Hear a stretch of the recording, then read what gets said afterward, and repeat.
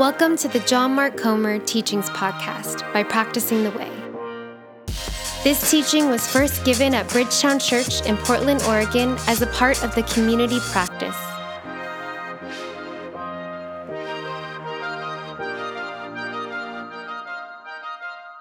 Mark chapter 3 to kick things off from Jesus of Nazareth.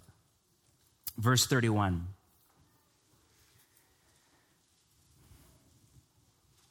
Then Jesus' mother and brothers arrived. Standing outside, Jesus is in a house, they sent someone in to call him. Now a crowd was sitting around him, and they told him, "Hey, your mother and your brothers are outside looking for you." "Who are my mother and my brothers?" he asked. Now that was a rhetorical question in the first century, as it is today. Your mom is Mary, your brothers are James and Jude. But then he looked around at those seated in a circle around him, which would have been the inner ring of his apprentices. And he said, Here are my mother and my brothers. Whoever does God's will is my brother and sister and mother." Notice that for Jesus, his community of apprentices is his family. What does Jesus call God? What's the number one moniker Jesus has for God? The Father. And what does Jesus call his apprentices? Brothers and sisters. In Greek, it's one word, adelphoi, and it's used not only by Jesus, but by every single one of the writers of the New Testament as the dominant moniker for what you and I are. In fact, it's used 342 times in the New Testament. It is the dominant idea frame for what kind of community Jesus is up to. So there are all sorts of types of community. CrossFit is a type of community / cult. Marriage is a type of community, or the nuclear family is. A BFF is a type of community. A local school is a type of community. For Jesus, the type of community that we are, at least his intent, is that of family. Now, this idea of family sounds really nice and, G-rated and all of that stuff, if not a little bit sappy. But I would argue this is actually one of Jesus' most radical teachings that was one that contributed to his execution. But to see why, we need to do just a little bit of background. So give me 10 or 15 minutes to content dump on you, and then I promise relevance is coming. We will circle back and talk about what this means for you and I in the practice of community. Two things you need to get your head around in about first century Jewish culture to make sense of how radical this was. First off, anthropologists talk about a strong group society versus a weak group society. Or another language for that is collectivist versus individualist, though that has overtones of the kind of Twitter social justice war going on right now. So just set that aside. Strong group, weak group. Jesus' first century world was a strong group society to the core. Here's a working definition of a strong group society from the cultural anthropologist Bruce Molina. In a strong group society, the person perceives himself or herself to be a member of a group and responsible to the group for his or her actions, destiny, career, development, and life in general. The individual person is embedded in the group and is free to do what he or she feels right and necessary only if in accord with group norms and only if the action is in the group's best interest. The group has priority over the individual member. Examples of strong group societies would be, say, Korean culture, most of African culture, most of Arabic culture, basically pretty much every single culture around the world and down through human history, except for late modern Western Europeans in the room tonight. We are an example of a weak group society where the individual has priority over the group. Most of us just assume that our desire, preference, autonomy, self-determination, happiness is more important than whatever group we identify with. In fact, just to expose my nerd alert moment, I was thinking about Star Trek the last few days. And there's one character in Star Trek that is from a strong group society. The needs of the many outweigh the needs of the few. That idea is so weird to us, we made him an alien, right? Because it's literally that doesn't sound like planet Earth to us today. In fact, for many of us, it sounds not only weird, but oppressive. Strong group cultures tend to have very clear roles, gender roles, interfamily roles between parents and children. It's honor and shame often. Because in the West, we have redefined freedom to mean the ability to do whatever the heck we want as long as it doesn't, quote, harm others, which is not the classical definition of freedom in either Christian theology or Greek philosophy. But because of that redefinition, we tend to judge strong groups cultures as oppressive to our individualism. Children of immigrant families are often caught in the crossfire, as you see in a novel like White Teeth by Zadie Smith or a movie like The Big Sick, torn between the individualism of the West and a secular set of values and family ties to a strong group society. All that to say, Jesus' world was a strong group world, and in that world, your primary group was your family. Now, second piece of background. Family at the time was patrilineal. You don't need to remember that word at all. It just means that your family was defined by the father's bloodline, listen carefully, not by marriage. So here's an example of a first century Mediterranean family tree. This is true of Jewish culture, Greek culture, Roman culture. Your family was father, in this case, to son and daughter, to grandchildren on the son side and the son side only. This is why there are no surnames in the Bible. You read about so-and-so, son of so-and-so, son of so-and-so, whatever, right? So there's no Jude Comer in the Bible. Like he would be Jude, son of John Mark, which is kind of cool. I think about my friend Helgi in Iceland. He doesn't have a surname and because he's Icelandic, so he's Helgi Helginsson, which is Icelandic for Helgi, son of Helgi.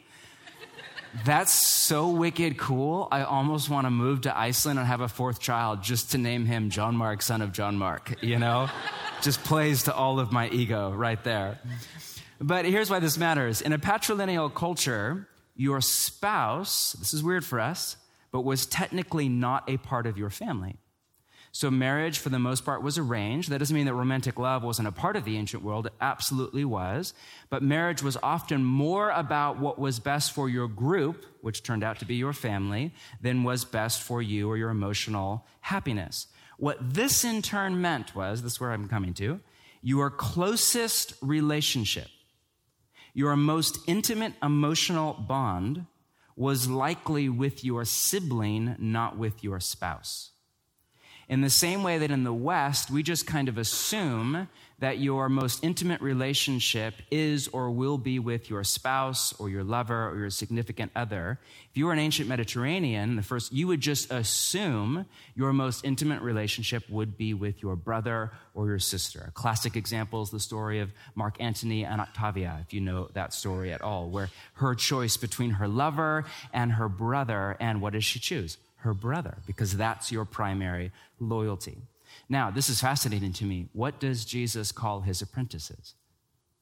Adelphoi, siblings, brothers and sisters, the most intimate relationship paradigm in his world. Now, my point of all of that is Jesus calls his community of apprentices to function like a strong group style family. Now, this was radical in his day. Not because Jesus calls his community to function like a strong group family. That wasn't a new idea. From page 1 of the Bible, you pick up that we're designed by God for relationship. As Gerald said just a moment ago, the center of reality is a community of Trinitarian love between the Father and the Son and the Spirit. On page 1 of the Bible, God says, let us make mankind in our image and likeness. Scholars have gone around on this for millennia. Who is the us? Who is God talking to? He could be referring to the divine council, this kind of group of spiritual beings that God rules over the universe with. Or this could be an early nod to the New Testament idea of God in 3 persons, or what we now call the Trinity. Either way, it means that God exists in a web of relationships, and according to Jesus, who called God Father, in a family. Dr. Gary Breshears has this beautiful saying, quote, God is a family who makes family. I love that. God is love, and love cannot exist without relationship.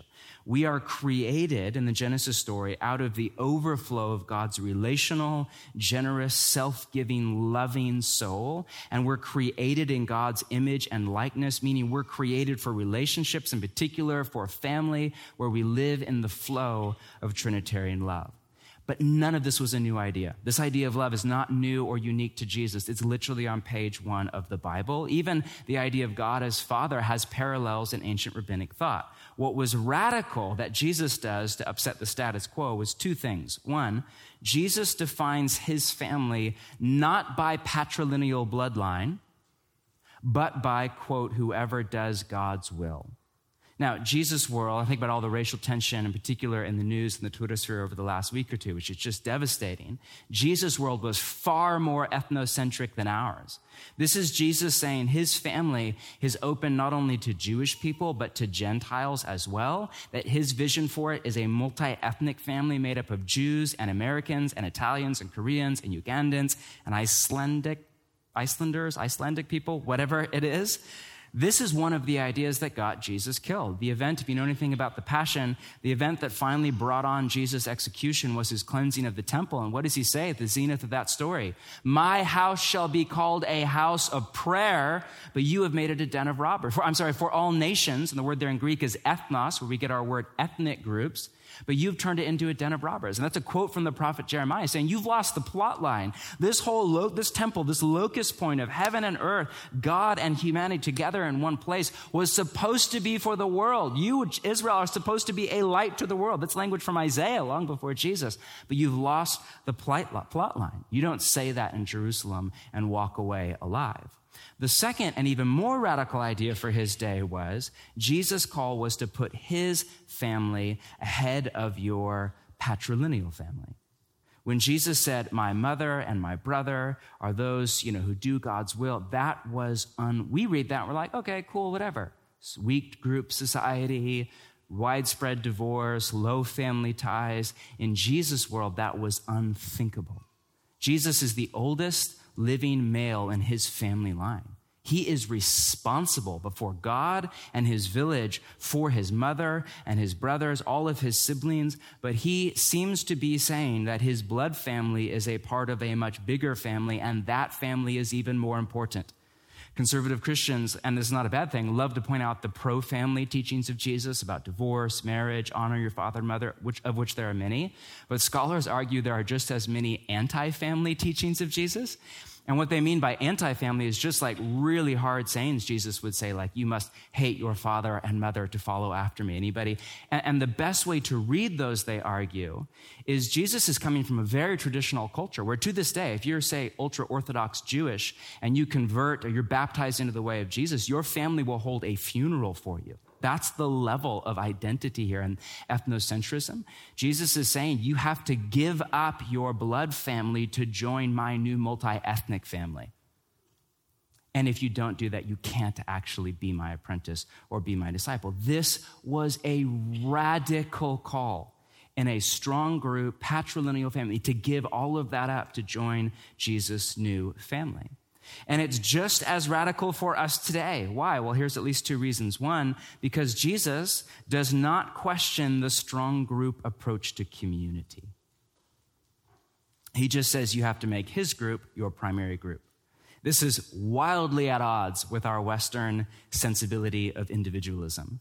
Think of that definition I read just a few minutes ago of a strong group culture. I took the liberty of rewriting it. Hopefully this is not illegal. And I just swapped out the word church for the word group. Let me just pay attention to your heart as I reread this over you. In the church, the person perceives himself or herself to be a member of the church and responsible to the church for his or her actions, destiny, career, development, and life in general.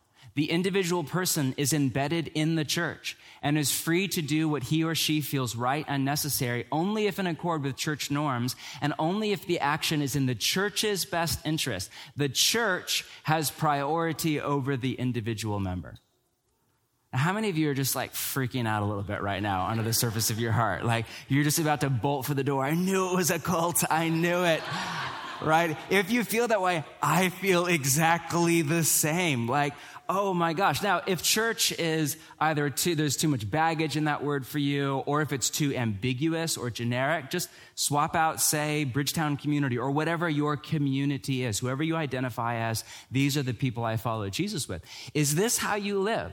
I'm responsible to my community for my actions, destiny, career, development, and life in general. I'm embedded in my community. I'm free to do what I want and I feel is right and necessary only if in accord with our community's norms and only if the action is in our community's best interest. My community has priority over me.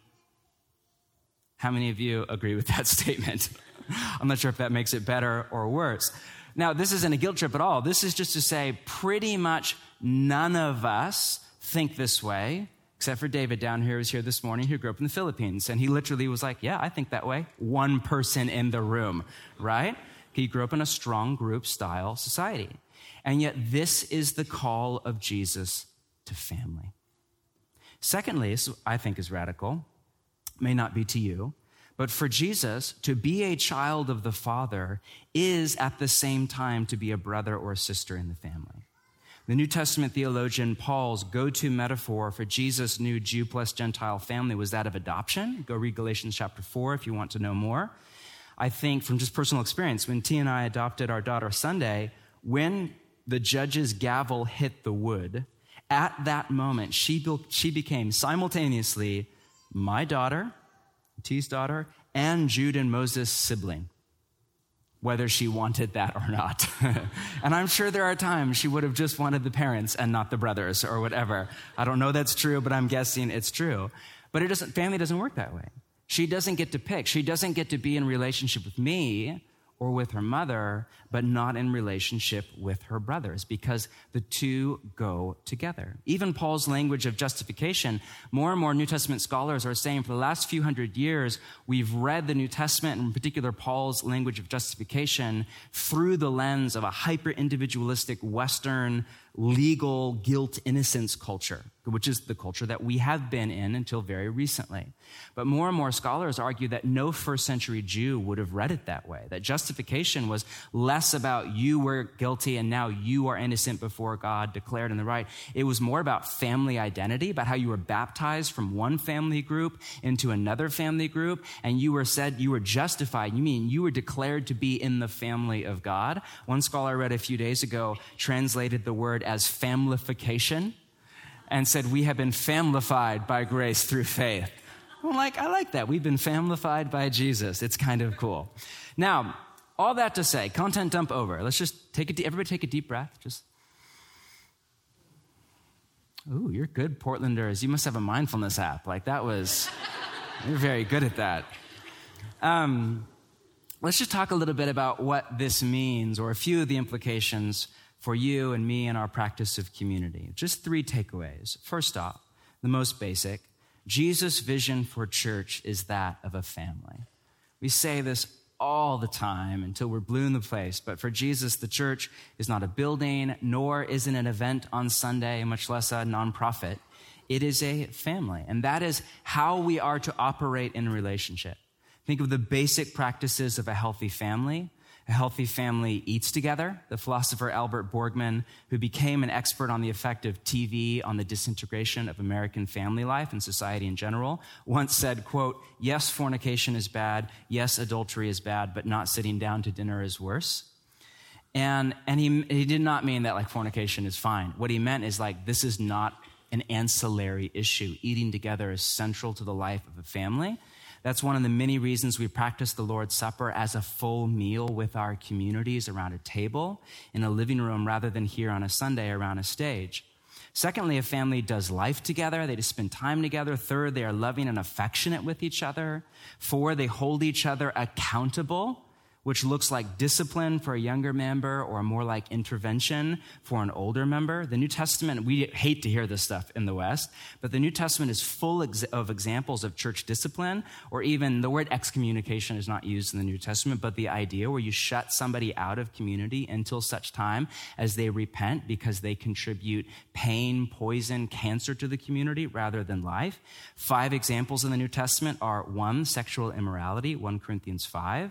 2, lack of repentance when sinning against a brother or sister, Matthew 18. 3, unwillingness to forgive, also Matthew 18. 4, teaching false doctrine, 2 Corinthians 3. 5, divisiveness, Titus 3. I think I said 5, that's 6. And even laziness, which in context is an unwillingness to bear responsibility, 2 Thessalonians 3. All healthy families live in a balance of loving acceptance and loving accountability. Jesus' family is no different. Also, a healthy family shares resources. With that, a healthy family shares responsibilities. After dinner, we all pitch in to clean the kitchen. More and more as my children age, that means my children clean the kitchen and T and I drink wine. But you get the idea. 7, bears one another's burdens in the language of Galatians. 8, makes decisions together. Like you don't just announce to the group, we're moving to Des Moines, or what, especially not to Des Moines, like pray about that one, you know? But you make decisions together. There's discernment together as a community. 9, releases each other into their destiny. Like I see this in you. I call out this destiny in your future. And how can I aid you to that end? And finally is faithful to each other until death. Now just think about your community, whoever, whether it's a Bridgetown community or whoever you identify. Can it be said of you? You eat together. You do life together. You're loving and affectionate. You hold each other accountable in hard conversations. You share resources. You share responsibilities. You bear each other's burdens. You make decisions together. You release each other into your destiny, and you are faithful to each other until the end. Now, if that very simple sketch of life together in the family of Jesus sounds crazy to you, and you think, okay, no, I don't sign up for that.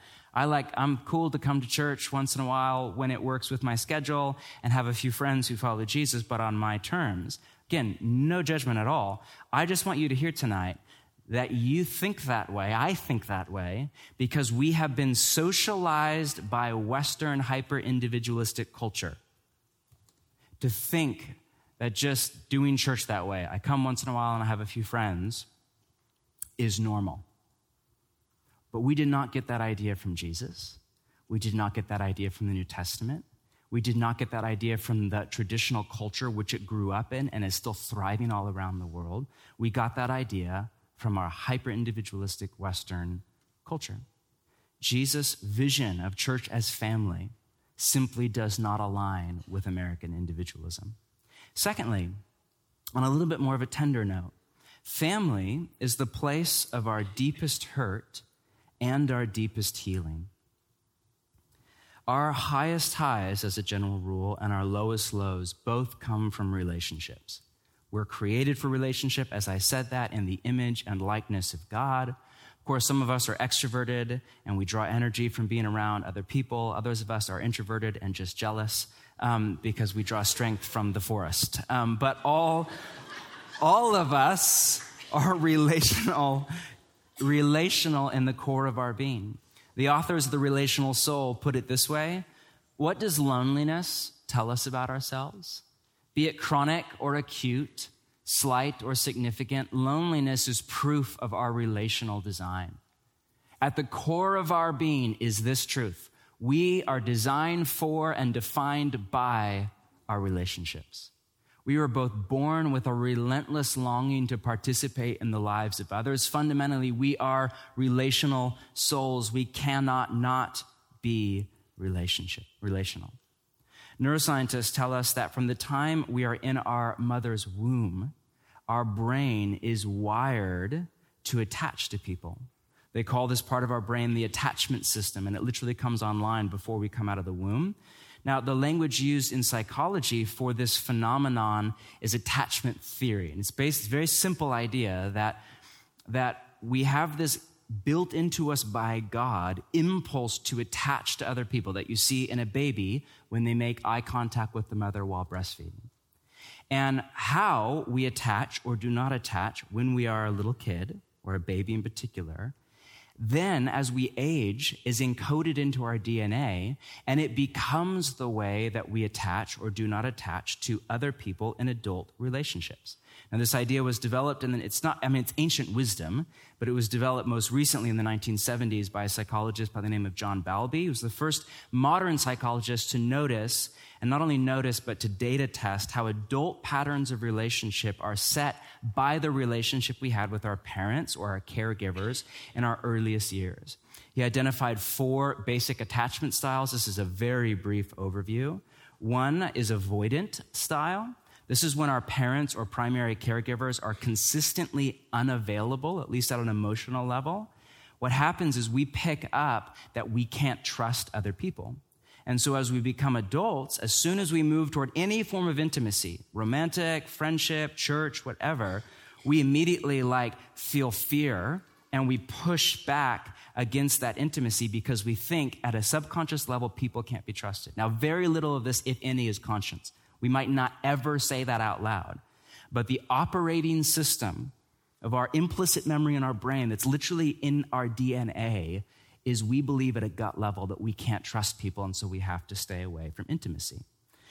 Second attachment pattern is anxious attachment. This is when parents are consistently unreliable and they don't grow the child's, this is very technical language, but ego capacity. We as followers of Jesus would just say sense of love from the father and mom and dad. What happens then is we pick up that, I can't trust myself. So as we become adults, we tend to relate to other people with this anxious kind of set of patterns of relationship, whether we smother people or cling to people or overwhelm people, or we're just really needy, or there's codependency or enmeshment because we don't have a strong enough sense of self to love another as another, to bring our real self to a relationship. Third style is scattered, which is when the parents are both unavailable and unreliable, which is kind of the worst of both worlds. We somehow internalize the message we can't trust other people or ourselves, so we oscillate between the two things as adults. And then the fourth style is secure attachment, which is when a child is basically well-loved. There's no perfection, there's no perfect family, but is basically well-loved from a young age, and their caregivers show up at an emotional level, and they just basically imbibe the message that the world is a basically good place, and I can trust most people, and I can trust myself. Now, all sorts of takeaways from this observation of human nature, or sin if you prefer, or what's gone wrong in the human soul. The main takeaway for our purposes tonight, and this is all going somewhere, I promise, is that the only way to heal an unhealthy attachment style is through healthy relationship. Because basically, this is all at some level about trust. And if we don't pick up from a young age how to trust other people, ourselves, it will manifest in a lack of trust for other people, for ourselves, and more on this in a little bit, of God. And we can't fix this part of us. There's no pill. There's no mindfulness app for this one. There's no book. Self-awareness is a giant step toward healing, to recognize, I have this unhealthy style of attachment or pattern or issues with intimacy. Massive help to identify that, but that doesn't fix it. The only way to heal this broken part of our soul is through not a perfect, that doesn't exist, but a healthy, loving relationship. Now, you may not like the language of attachment theory. That may sound way too secular or way too psycho-nonsense for you, and that's absolutely fine. In far more just biblical language, and this is biblical to the core, and if you want to know more, I refer you to our teaching series and practice a year or two ago on dealing with your past. But in more biblical language, our family of origin sets our soul on a trajectory to who we do or do not become. And this goes on not just back to our parents, but to our grandparents and our great-grandparents. To the third and fourth generation is the language of the Bible. From our parents or primary caregivers, we pick up ways of being in relationship and ways of doing life that then become encoded into our DNA, literally are hardwired into our body. And as adults, our life with Jesus, our apprenticeship to Jesus, is about God the Father reparenting us into the family of God. We all know that the idea of God as Father is not PC, and that there's all sorts of trauma there for so many people. But for Jesus, it was worth the risk. that God is our Father and he's reparenting us in compassionate love into the family of God. In Paul's language, it's about putting off the old ways of being in relationship in life from our family of origin, our culture of origin, even some of our ethnic background, and putting on the ways of being in relationship of Jesus in the kingdom of God. Because Jesus' family is not a strong group or weak group per se. It's not an Eastern or Western or American or Jewish or Indian. It's a kingdom of God family. That's how he does life and relationship. And all I want you to get today, and if that just whets your appetite, I encourage you to read The Relational Soul, or we have a recommended list of therapists from the perspective of Jesus that just we really trust and do good work here. The main thing I want to communicate to you tonight is just the way God does this work of healing in the trust structures of our soul is through relationships. It's through familial love. I read a fascinating review of James Penbreaker's, a social psychologist's work, and it's published in his book, Opening Up. But he did this massive nationwide research project on trauma and its effect on adult long-term health, and why some people seem to recover from trauma and other people seem to basically never recover from trauma. And his hypothesis as a researcher when he went into the project was it's most likely trauma that has a social stigma attached to it or shame attached to it that people don't recover from, such as rape, or the suicide of a spouse, or a few things like that he put under a microscope, so to speak. What he found was that was absolutely not true. That the nature of the trauma was next to irrelevant. All that really mattered was whether or not somebody on the other side of trauma was in loving relationship. If they had a family, if they had a community, if they had a support group, he said virtually every single person came back healthier than ever before on the other side of trauma, no matter what the form of trauma was. Because we are both hurt at the deepest level of relationship, and we are healed at the deepest level of relationship. Last week we made the point just that in community, all your stuff comes to the surface. And that's so true. But it's not just your sin, it's even the deeper stuff than that, the hurt below that makes us hurt other people. But what we need to add on this week is that it's through that same community that we experience healing and freedom from God. Finally, a last takeaway for our time. The major difference between family and other forms of community is that you can't really, with a family, drop out. For better or for worse, you're in it until death. When we start new Bridgetown communities, we talk to them about the difference between family and friends and just say, listen, your Bridgetown community, let's have some healthy expectations here. It doesn't have to be your friend group. If it works out that way, wonderful. But friendship is based on chemistry, personality, stage of life. None of that is bad at all. It's just hard to predict when and where lightning will strike. When people approach community that way in search of friendship, sometimes it works and works great, but more often than not, it doesn't. Family is a little bit different. With we don't pick our family. You may get along swimmingly with your siblings, or you may not, but either way, you show up at Thanksgiving. Unless if there is some egregious ongoing behavior pattern that is toxic, basically family is for life. Robert Frost famously wrote, "Home is the place where when you have to go there, they have to take you in." Now, that is a very sarcastic and negative view of family, and I'm not here to endorse that.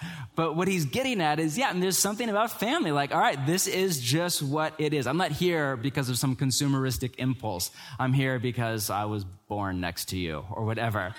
And we take our communities through what we call the cycles of community. This is not new for a lot of you.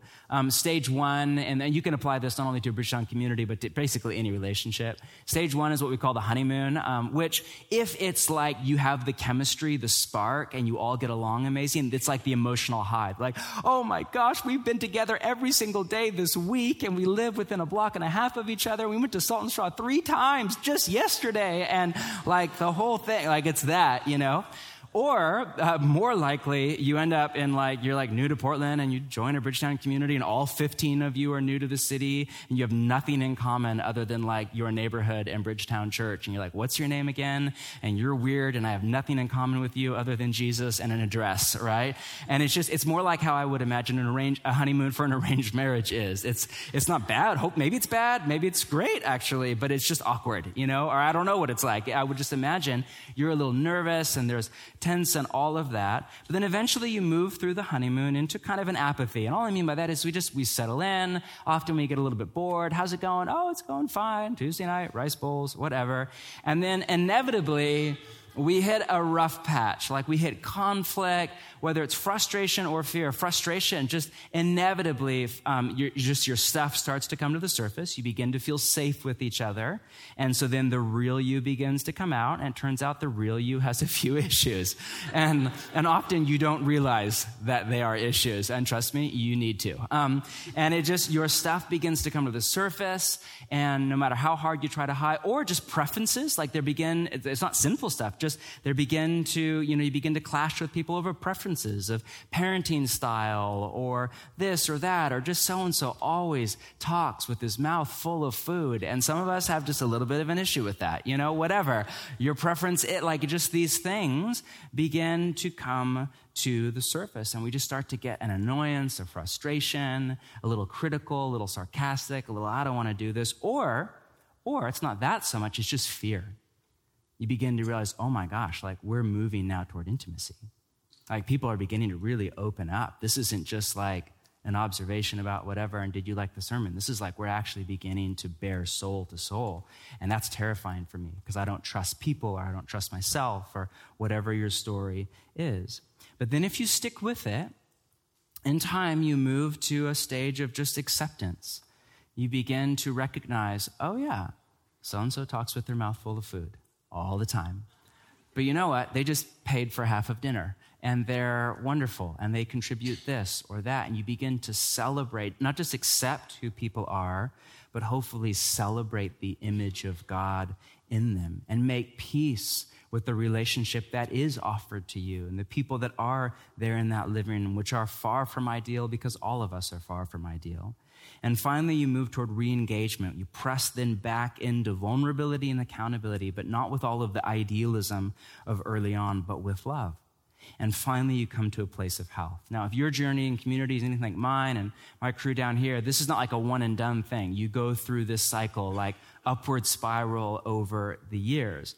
My point, really all I want to make to you today, is that most people bail right around stage 3. Right when you get to that spot of frustration, and I don't like this, and the preference, and it doesn't work for my schedule, and so-and-so's in a different stage of life, or whatever it is, or I'm scared, and this is intimate, and I don't trust, and I don't know whatever it is, that's where most people bail. For whatever reason. Which is right before Jesus actually starts to do the really good stuff in our soul. And while I am not saying that once you join Bridgetown Church or Bridgetown Community, you join for life, okay? That's probably biblical, but I'm too American to argue that, all right?